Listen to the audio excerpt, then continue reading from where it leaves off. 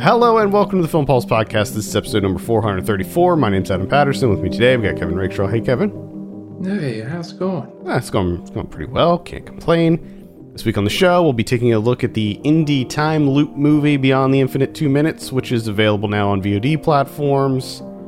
Also be going over some watching on the watch list, including our new segment, Bud. Well, I don't know have a name for it, but Bud Spencer and Terrence Hill weekly. Oh yeah, that's right. Yes, you've originally said that. I was like, wait, we have a new. I'm not ready. I'm not Bud prepared. and Terrence weekly. Oh yeah, that's right. We'll also be going over this week's new releases in theaters, VOD, and Blu-ray, although there are no theatrical releases. Thank you so much for joining us this week. Please remember to review us on iTunes. That would be extremely helpful. Quick bit of housekeeping. The new Saved by the 90s should be dropping at some point this week. However, we're going to be not recording. We're going to take the week off next week on the weekly show because we're going to be in the middle of Slamdance. So that'll give us time to watch more of those. And then the following week, we're just going to do a Slamdance 2022 extravaganza. Oh yeah, it's gonna be spectacular. Yeah, so stay tuned for that. So what I might do is, because there won't be a podcast next week, I might drop the Saved by the 90s on Monday. But at any rate, just keep an eye on our social media, and I'll be announcing when it's going to be coming out. With that, I think we can jump into our review. We're talking about Beyond the Infinite 2 Minutes. This is directed by Junta Yamaguchi. I have a synopsis here. A cafe owner discovers that the TV in his cafe suddenly shows images from the future, but only 2 minutes into the future. Now, I saw this at a film festival. I can't even remember which one, but I believe that I have a written review for this up on the site right now. So we'll start with you, Kevin. What were your initial impressions of Beyond the Infinite 2 Minutes? Well, I know that I was pretty excited for this because I remember you talking about it when it played whatever festival that it played at. But I do know that it played a bunch of festivals. Yeah, it played multiple. So it kept coming up. And every time that it would come up, I'm like, man, I can't wait to watch this thing. So that time has finally come to fruition, and I made it happen. I got to see it. And there was a little bit of trepidation on my part because it feels like this is largely wrapped around a gimmick that I don't know if that gimmick could be sustained for. It's only 70 minutes long. Yeah, it's a short one. It's a brisk one. But it's still something of a gimmick where you're like, can it handle 70 minutes? And I was initially very worried at the beginning of this film when he realizes his time TV is into the future 2 minutes. It's pretty repetitive at the very, very beginning, and I was very scared because I was like, oh wow, if this is only 2 minutes and this is pretty repetitive, I don't know if I can do 70 minutes of this. Because another thing that I forgot about is I forgot that this also had the gimmick of being a single take. Air quotes, single take. Mm-hmm. So that's when I was just like, oh boy, we are heavy on gimmick. I'm not quite sure how this is going to play out. But I got to say, they handled it pretty well, especially when they break outside of the 2 minutes. Mm-hmm. The way in which they do this, I thought was pretty great. And for me, the comedy really helped out a lot. And I just love the way that everyone, especially when his two friends show up and get involved. Mm-hmm. And it gets pretty damn funny. Yeah, I'm right there with you. I had some initial concerns too after, maybe 15, 20 minutes into this, where I was like, oh boy, like, where can they take it? Where can they take it? It's a 2 minute time loop. Like, that in and of itself is initially interesting to see, like, oh, okay, well, we can only see forward 2 minutes. So what are we going to do with that? Like, it's not like we have a lot of time to play with.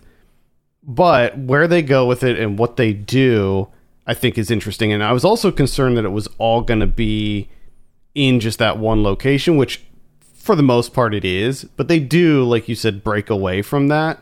And eventually they break away from what you suspect that it might be. So they do get out of the cafe that it takes place in, and the little apartment above the cafe. I mean, I can't say that I was overall thrilled with some of the choices that they made, especially towards the end when they break out in the spot of trouble that they get themselves into.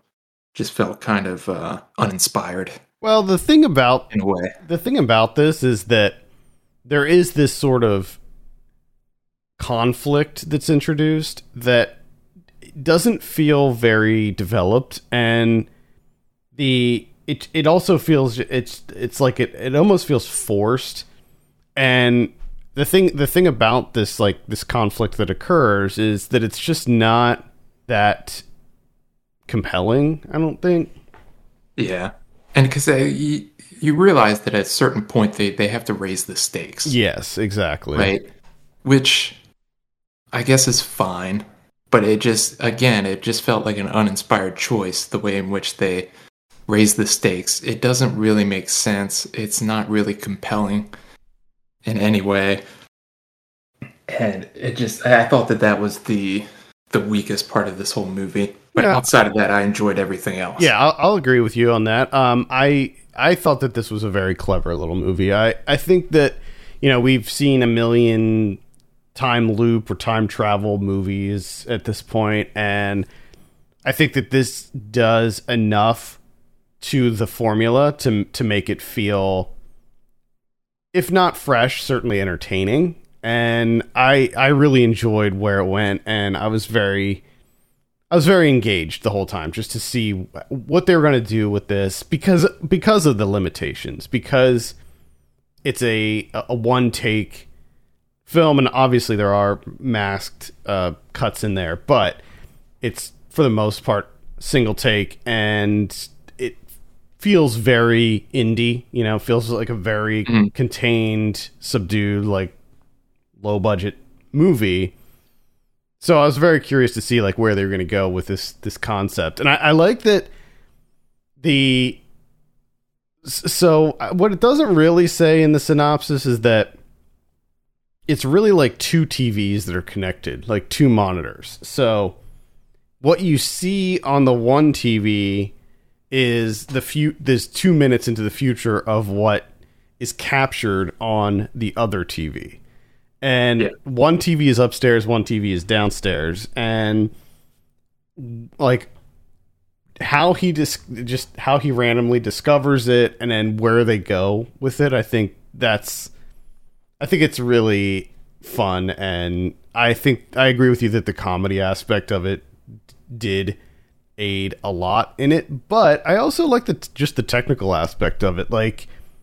I imagine that it would be kind of hard to get the timing right for everything that they did, as far as like getting the footage to like timed perfectly to when people are entering the room and stuff like that. Like and especially when they make it a little more complicated, and it's kind of like the jump rope, where they're like trying to time when they have to jump in. Yep. Because it does get significantly more complex. It's not just like, oh, well, you have this you do something on one, and then 2 minutes later it shows up on the other one. Like, it's more than that. So you have this at the beginning, you have this like back and forth where everybody's like running upstairs doing something, then running downstairs and seeing how it plays out. But then they get, and I don't think this is a spoiler, because I think you see it in the trailer. They decide to take the monitor from upstairs downstairs and start experimenting with it that way. Which, by the way, can we discuss the obscenely long power cable on that monitor? It's out of control. It goes all the way downstairs. Anyway, that bit of nonsense aside, once they have both TVs or monitors in the same room, that's when things start to really get interesting. And I just really like the overall, I mean, outside of the comedy aspect of it, I love how quickly for the cafe owner, like this kind of gets hijacked for him. Yeah. And he just, like, he loathes it. Like, you can tell he just wants to go to bed. He doesn't want to do this anymore.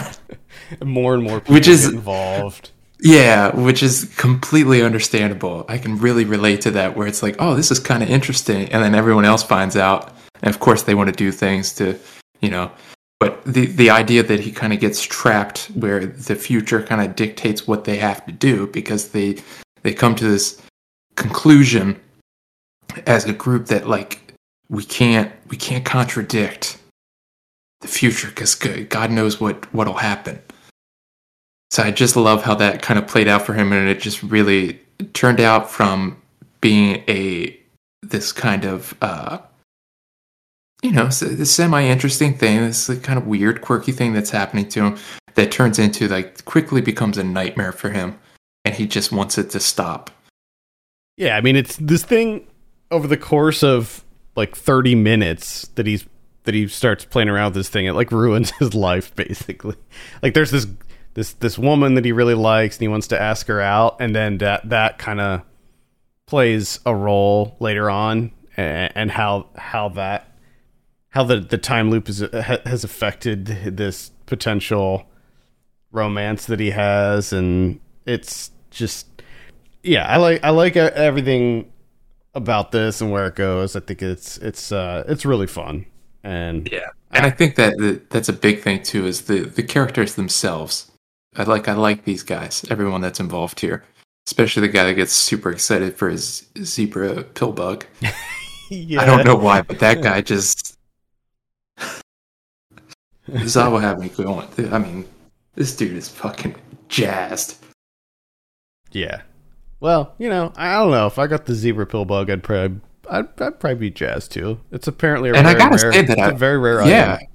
And as soon as it was brought up, and just his excitement for it, I was like, there was a part of me that was interested. I just immediately invested, where I was like, I can't wait until this guy comes back with the zebra pill bug, because I have to see what it is. And it was pretty cool. It was much bigger than I was expecting. Yeah, Japanese capsule toys, man. They're not like the shitty little grocery store things that we have.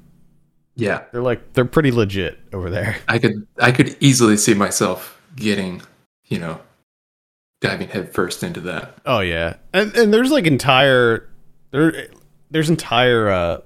buildings that are just filled with them, like multiple floors of gachapon machines. I bought a whole bunch of them when I was in Japan, and if I go back, I'll buy a ton more because they're so cool. Like, no matter what, you can get. I know we're going way off the rails, but there's like so many different ones that are like so random. Like, I have a gachapon toy, a capsule toy of a gachapon machine. Like, and it actually works. Like, you can actually turn the little handle and little miniature capsules come out of it. Incredible. Yeah. And it's just like, it's crazy, the ones that you can get. I love it. But anyway, this is I can easily recommend this movie. It's just a lot of fun. I mean, don't go into it thinking that it's going to be some kind of like crazy effects laden time travel thriller or anything like that. It's a very stripped down, just light sci-fi comedy. And yeah, it's a nice time. Yeah. I just had a very nice time. And I think a lot of that is due to the really brisk runtime. It's a movie that knows exactly how long to stay without wearing out its welcome. I think that Yamaguchi knew, like, this is not the type of story that you want to linger too long. You want to just get in, have a nice time, and leave. You know, it's like going to the cafe for coffee. You don't want to stay there all day. God, no. So, yeah, I definitely recommend it. I do have a written review for this up on the site, as I mentioned. I gave it a 7.5 out of 10. Sticking by that score. I'm happy with that score. Kevin, what are you going to give Beyond the Infinite 2 Minutes? What was your score? 7.5. I think that's probably where I would land. Yeah. I'm great. right there with you. It's great.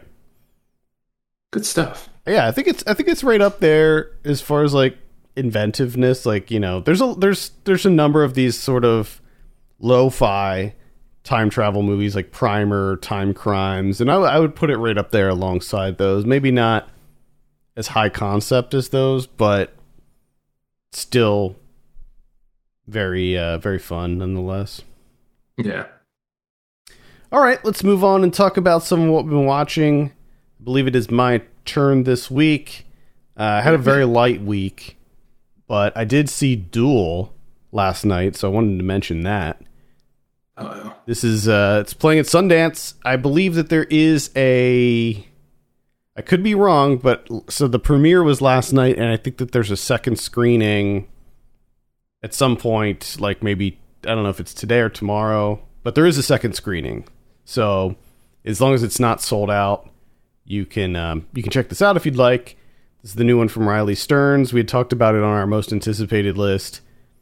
And I gotta say, I was not let down with this one. If you are a fan of Riley Stearns' other movies, if you liked Faults or The Art of Self-Defense, then I think that you will find yourself in very familiar territory with this movie. It definitely shares the same DNA as his other two features. I think that Riley Stearns is a director who has a very distinct style, and he likes to move... He likes to have all of his movies include that style. He's a very, I think, distinct director. You know his stuff, I think.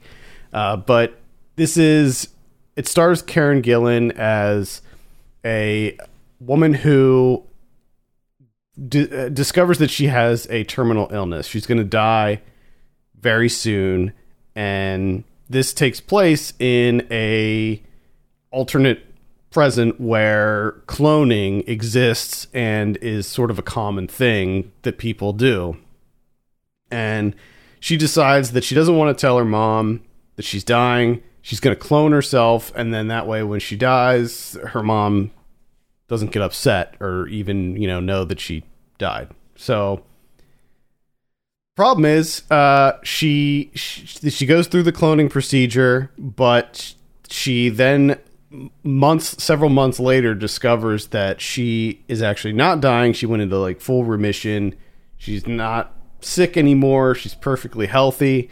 And in this world, the law states that you can't have an original and a copy. So the copy has to be decommissioned. However, if the copy has been around for long enough, they can request that they be left alive, and if that's the case, they have to duel. They have to have a duel to the death.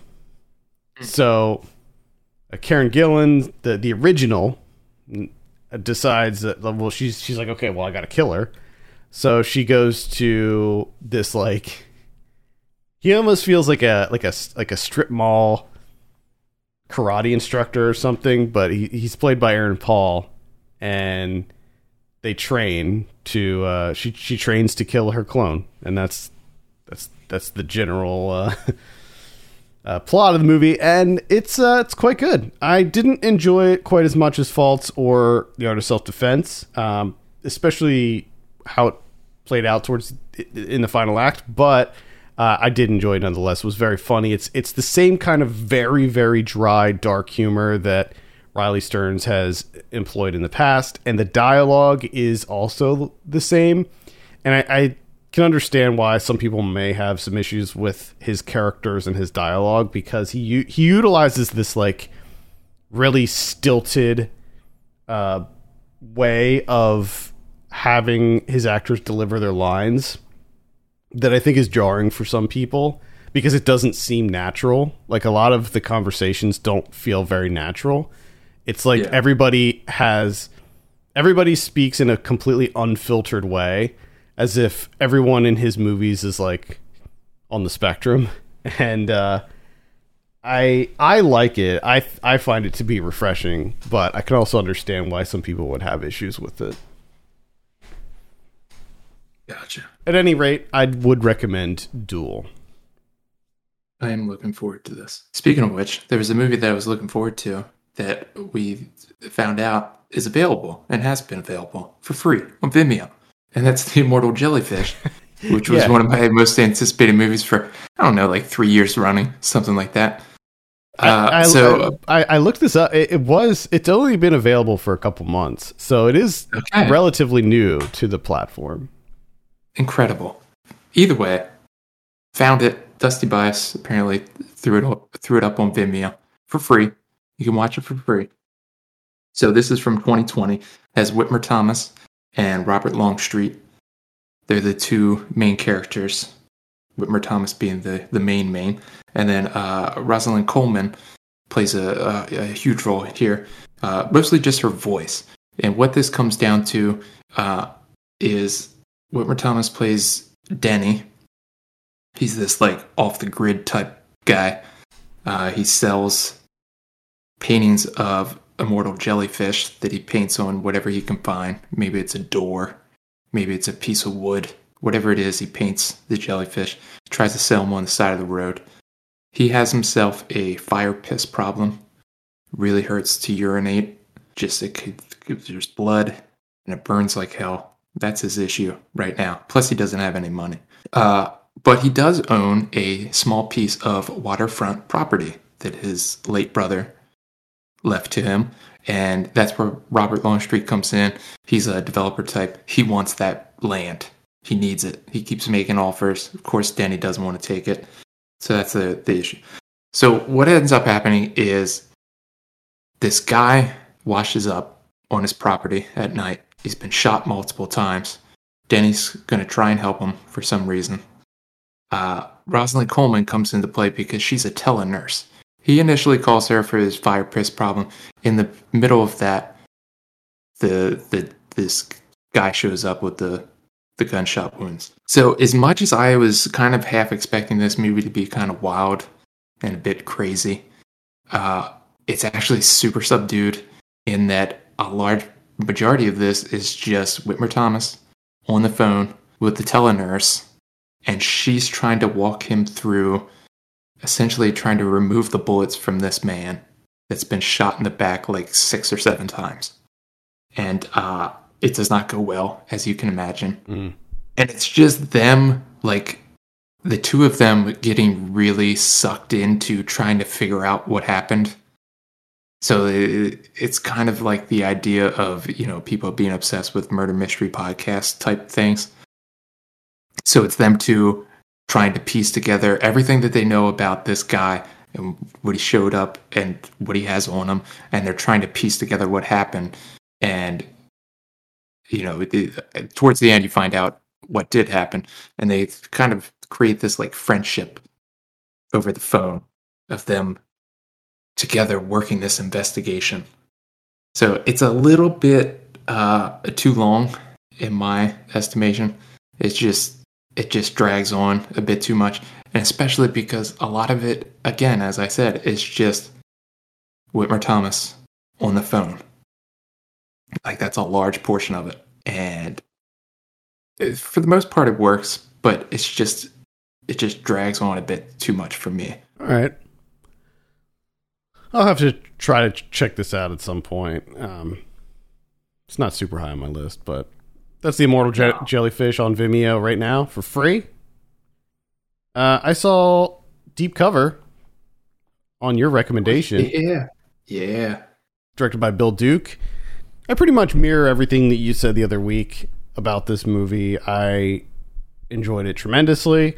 As you know, I love 90s movies, especially this type of 90s movie. I love like 90s crime thrillers, just any kind of 90s thriller.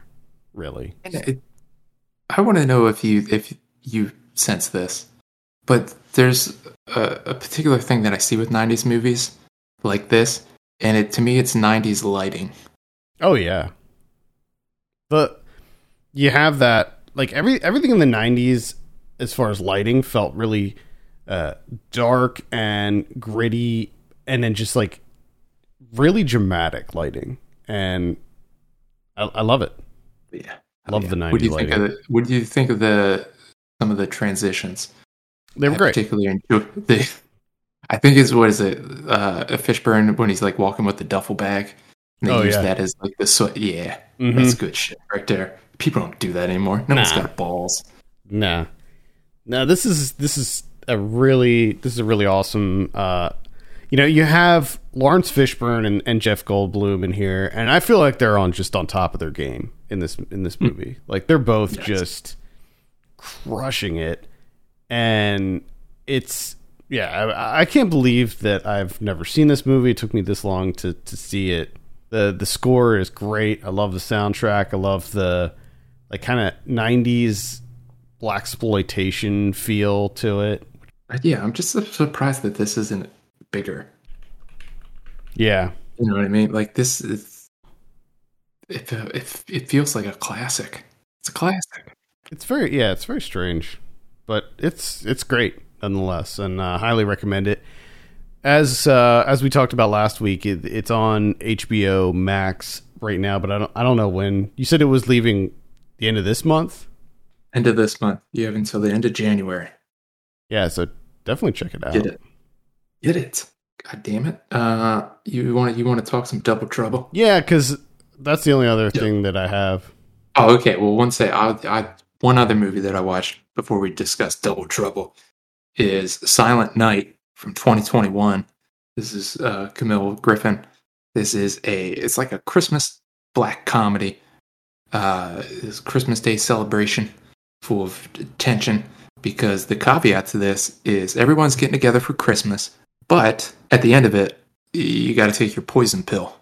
You got yourself a pill that's going to kill you, because there's a huge poisonous cloud that is going to envelop England because of, this is one of those climate change metaphor type deals.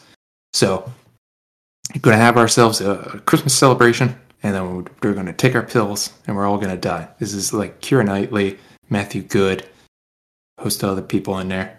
And so you have what's kind of like a Christmas movie with friends. They got tension, secrets, stuff that came up in the past, that kind of thing.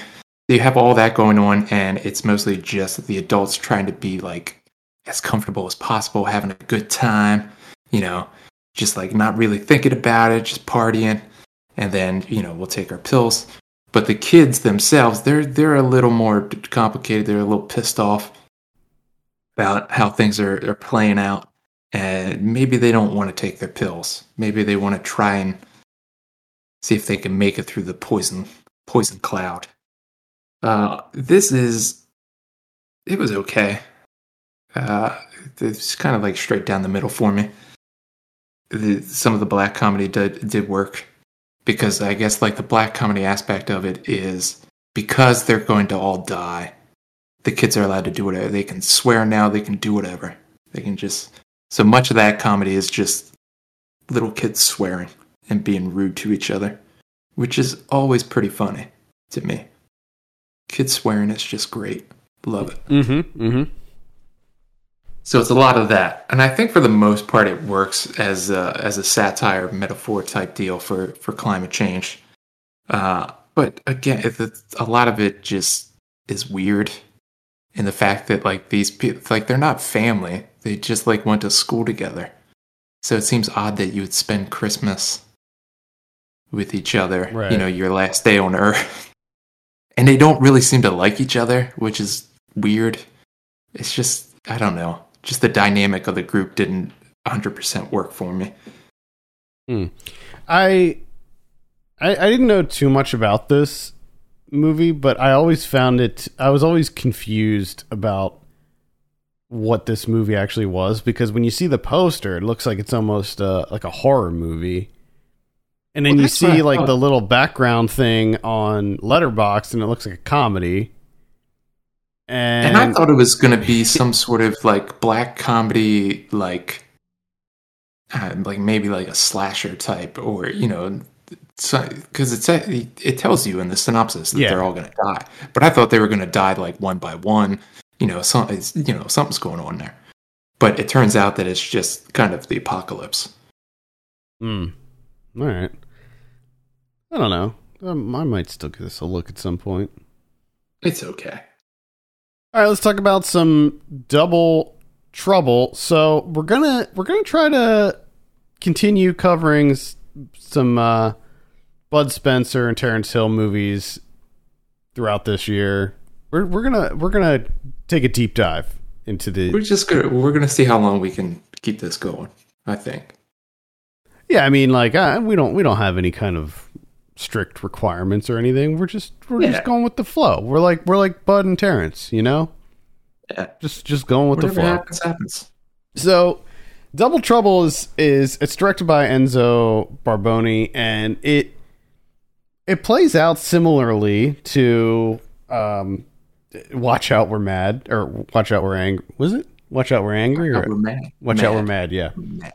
plays out similarly. You got these two guys who now in this one they didn't really know each other beforehand. So in Watch Out We're Mad, they were both race car drivers. In this one, Bud Spencer plays a saxophone player, which is that's pretty incredible. And Terrence Hill's like a pilot. He's like a stunt pilot flying these little prop planes or whatever the hell they are, like little glider plane things. And the premise of this movie is that these two guys are actually the doppelgangers of these two billionaires who are trying to like do this deal that ended up having them like there's like a target on their back. Like there's assassins that are going to try to kill them. And they offer Terrence Hill and Bud Spencer like, was it like $1 million? $1 million each. $1 million each. $50,000 for nothing. Yeah. Like you can say no and you still get the 50, which seems terrible business. Yeah. I don't know why the fuck you would do that? So they offer them $1 million each to just pretend to be these guys until this deal goes through. And so you have this kind of it's like a partially an action comedy, but you also have this kind of fish out of water type thing where it's these two kind of these two guys that are not very they're not from that scene. Yeah, they're not from that aristocratic high type. Yeah. These guys they're rabble rousers. Yeah. They're going to the skeezy clubs and like scrapping it up, having fun. They're not into this like hoity-toity life. So yeah, that's just kind of how it plays out. Oh, also they get offered a bonus if they could take down the hitmen that are going after them. A lot of incentives, throwing a lot of money around. Got a lot of incentives here for Terrence Hill and Bud Spencer. And they just jump straight into it. They want that bonus because it seems like right off the bat they're like, you know what, we're not going to do anything else. We're just going to try and get these guys. And it's just a ton of slapping. Actually, I shouldn't say a ton. It's kind of light on slapping in terms of the percentage of the runtime, which I think is kind of rough for me. I didn't like this as much as Watch Out We're Mad. I agree. I didn't either, but yeah, the comedy's not as good. I didn't like it either, but I still liked it. I just didn't like it as much as Watch Out We're Mad. I do like, because I can't remember if Watch Out We're Mad was like this, but the sound effects when Bud Spencer would box someone's ears. Oh yeah, I think it was the same.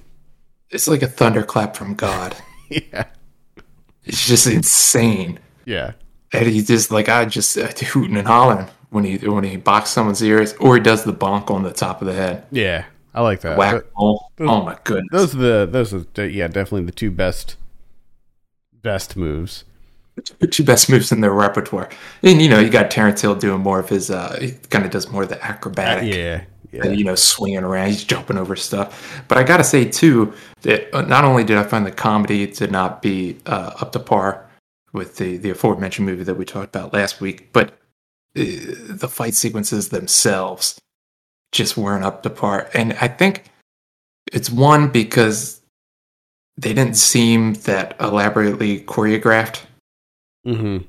Like the other movie, and like it seemed like it was kind of missing that comedic element to it. Like it tried here to do some stuff, but it just didn't work for me. Yeah. I mean, the set pieces in this just weren't. Yeah, they weren't as clever. They weren't as fun. No, it's just like the one, like the big, ending climactic set pieces at the stables of this farm, and it just didn't do it for me. It's not, the ending of them driving a car through a restaurant and balloons everywhere, Yeah. Well, I think, unfortunately, I think that we started with the best one. Like, I think we might have. I think that it would have worked out better if we were able to work our way up. But I think that we started at the peak. But I don't know. Time will tell. And I think also with this, I mean, we've only seen two. Or I've only seen two. I've only seen two. Yeah, I haven't watched any other ones. So I could be wrong, but it also feels like with this being from 1984, you can tell these guys are clearly older. Yeah, this is like, 10 years after the other one? And you can see it on their faces. You can see it, and I'm wondering if that kind of plays a little bit more tired. Too. Yeah, if, you're playing into it like, okay, we're not going to go. We're going to keep everything kind of subdued. Just let me slap a guy in the face a couple of times. Maybe throw a basket. That's it. Terrence Hill is just like, I'll jump on a rope or something. But I'm not getting crazy. I'm not doing the even bars, Right. All right. Well, maybe for our next one, we'll go back and watch one of their earlier ones. But, I mean, they're fun guys to be around. Yeah, I mean, That's what I'm ultimately coming down to. Yeah, to be clear, I had a lot of fun with Double Trouble. I really enjoyed it. I just didn't think it was on the same level as Watch Out, We're Mad. No, but it is the poster for this with thumbs up, which plays and I was really hoping that would be a thing, and it kind of is a thing later on in the movie. It just thumbs up all around after they slap the shit out of some people. Oh yeah. I don't know what do we want to do next? What do we want to watch? That's a good question. Next, Odds and Evens. A bumbling government agent recruits a trucker whose gambling knowledge can help crack an illegal Florida operation. That's from '78. There's so many because I mean, there's Crime Busters. Crime Busters, yeah. Who finds a friend finds a treasure. Which is still like, that's one of the best freaking titles. Yeah, I mean, between that and I'm Up for the Hippopotamus. Maybe we'll try to go for Who Finds a Friend Finds a Treasure. Yeah, but I mean, Odds and Evens looks pretty fucking great too. I mean, they're on like, I don't even know what the hell are those like. I don't know what those are. I guess I don't know who drew Bud Spencer on this poster, but goddamn, that does not look like Bud Spencer. No. At all. But he's got, not. I think, an ice cream cone? Yeah, he's got an ice cream cone. Terrence is just like flinging out money and casino chips everywhere. Yep. Just dropping those all over the place.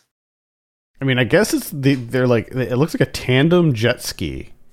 Yeah, but I've never seen a jet ski look like that. No, it's a weird looking jet ski. All right, let's take a look at what we have on VOD. No theater releases this week, to my knowledge. No theater releases? Nope, nothing. Nada. Incredible. There might be some small things, but what I do is I look at what's hitting theaters around where I am, because I know that if it's here, it's a wide release. So that's kind of my gauge. Shit. Okay. On VOD this week, we got Clean. This is on the 28th, so Friday. Clean is with Adrian Brody. I think he directed it too, maybe. Mm. The guy's name is Clean, and he's a garbage man. Come on. I mean, I guess it's probably a nickname, but still. We also have La Soga Salvation, and we got the Requiem. There's Terror in Paradise. Oh, no. When Jalen and Kyle arrive at a remote seaside villa in Vietnam for a romantic getaway, and there's like a torrential storm that reduces the villa to just a little raft. Oh, no. And they're stuck out at sea. Stars Alicia Silverstone. That's a Saban Films release, so, probably have an idea of what that's going to be. Gotcha. That's pretty much all I have on here for VOD. Oh, there is one Netflix release, and that's Home Team, which comes out Friday as well. It's a kids football movie. Right. So not a whole lot to choose from this week. No. Let's see if Blu-ray has any better options here. Dead Heat is coming out in 4K. I believe that's probably Vinegar Syndrome. Yes, confirmed it is a Vinegar Syndrome one. If you haven't seen that, it's definitely an 80s horror comedy for sure. It's a buddy cop movie with zombies starring Treat Williams and Joe Piscopo. So, wow. Yeah. What more do you want? It's definitely something. We got The Lover from 1992 coming out in 4K. Forgotten Jolly, Volume 4, 1978 to 1989. That's a Vinegar Syndrome. Limited edition, only 6,000 of those. That box set includes Arabella Black Angel, The Killer is Still Among Us, and The Sister of Ursula. Let's see what else we have here. Master of the World from 1983. Looks like the Curfew from 1989 coming out. That is also a Vinegar Syndrome. That has a really awesome cover. We got Don't Go in the House from 1980. Girlfriend from Hell from 1989. Morvern Caller. These are all Vinegar Syndromes. I don't know if they're just doing some kind of crazy dump or if it's not accurate or what, but we got Sleep coming out. That's on Arrow. Clock Stoppers from 2002. Wow. I never saw that, but I remember seeing trailers for that way back in the day. Fortress of America from 1989. That is also a Vinegar Syndrome. Delirium from 1979. The Scary of 61st from last year. That is also a Vinegar Syndrome. What the hell? We gotta break up this monopoly. I don't know what's going on here. Vinegar Syndrome just firing on all cylinders here. How do they have all these resources? What's going on? I don't know. Here's another Vinegar Syndrome. Anyone but my husband. It's a double pack. Anyone but my husband and Sweet Pumpkin. Not pumpkin. Punkin. Incredible. Another Vinegar Syndrome. Killing Spree. I Will Dance on Your Grave. Wait, is it two movies? It's called I Will Dance on Your Grave, Killing Spree, but then the title just says Killing Spree. All right. I want to check that out. I gotta stop. I feel like there's something wrong here. There's no way that all of these are coming out on the same day. Because there's I don't know, at least 5 more listed here. So yeah, I don't know what the hell's happening. That seems odd that you would, as a company, you would release that much. Yeah, I don't feel like it's accurate. I feel like Blu-ray.com is not, because you have Coco Di Coco Da, Pals, The Midnight Swim. I mean, these are all Vinegar Syndrome from the looks of it. There's a bunch of Arrow things coming out too, like Jesus Shows You the Way to the Highway, which I think that maybe already came out, so maybe that's some kind of re-release. The Deeper You Dig is coming out on a special edition Blu-ray too, and I think that already came out at some point as well. So I don't know. Maybe check Basket Case. Looks like that's coming out on Arrow as well. And I know for a fact that all of these are not coming out on Arrow on the same day, because I usually get lists of what they have coming out. So Blu-ray.com, I feel like, is failing us right now. Not surprised. Just for fun, I'm going to the Vinegar Syndrome website right now. And I'm gonna see what the hell's going on here. Let's see, all releases. Of course, they don't have like a January 2022 package. Yeah. So it looks like Dead Heat, Curfew, Forgotten Gialli Volume 4, Master of the World, and Fortress of America. So, and then you also have the Scary of 61st. Yep. Looks like it's okay. So maybe all of these are dropping like all at once. It's wild. I kind of want to see the Scary of 61st. I looks like it might be one that I'm into. What about Criterion's? Oh, we got two. We got Dick Johnson is Dead from 2020. Mm-hmm. And then we also have The Piano from 1993. Not a huge fan. Well, you don't have to buy it. I know. Well, I'm not going to. Never seen it. I have no interest in it. I don't. Yeah. I mean, I saw it ages ago, so it's probably not accurate for me to like comment on it at this point because it's been so long. And I was like 15 or something when I saw it. I was very, very young, and my parents rented it, and they were like all into it, and I was just like, period piece, no, don't think so. Yeah, I don't think that movie's made for 15-year-old Adam Patterson. So yeah, so maybe I should revisit it and reevaluate it. All right, I think that's going to do it for this week. Thank you so much for joining us. You can send us your questions and topics to podcast@filmpulse.net. You can follow us on Twitter @filmpulsenet and @filmpulsekevin. And if you have a minute, consider reviewing us on iTunes. That'd be extremely helpful. For Kevin Rakestraw, my name is Adam Patterson, and we'll see you later.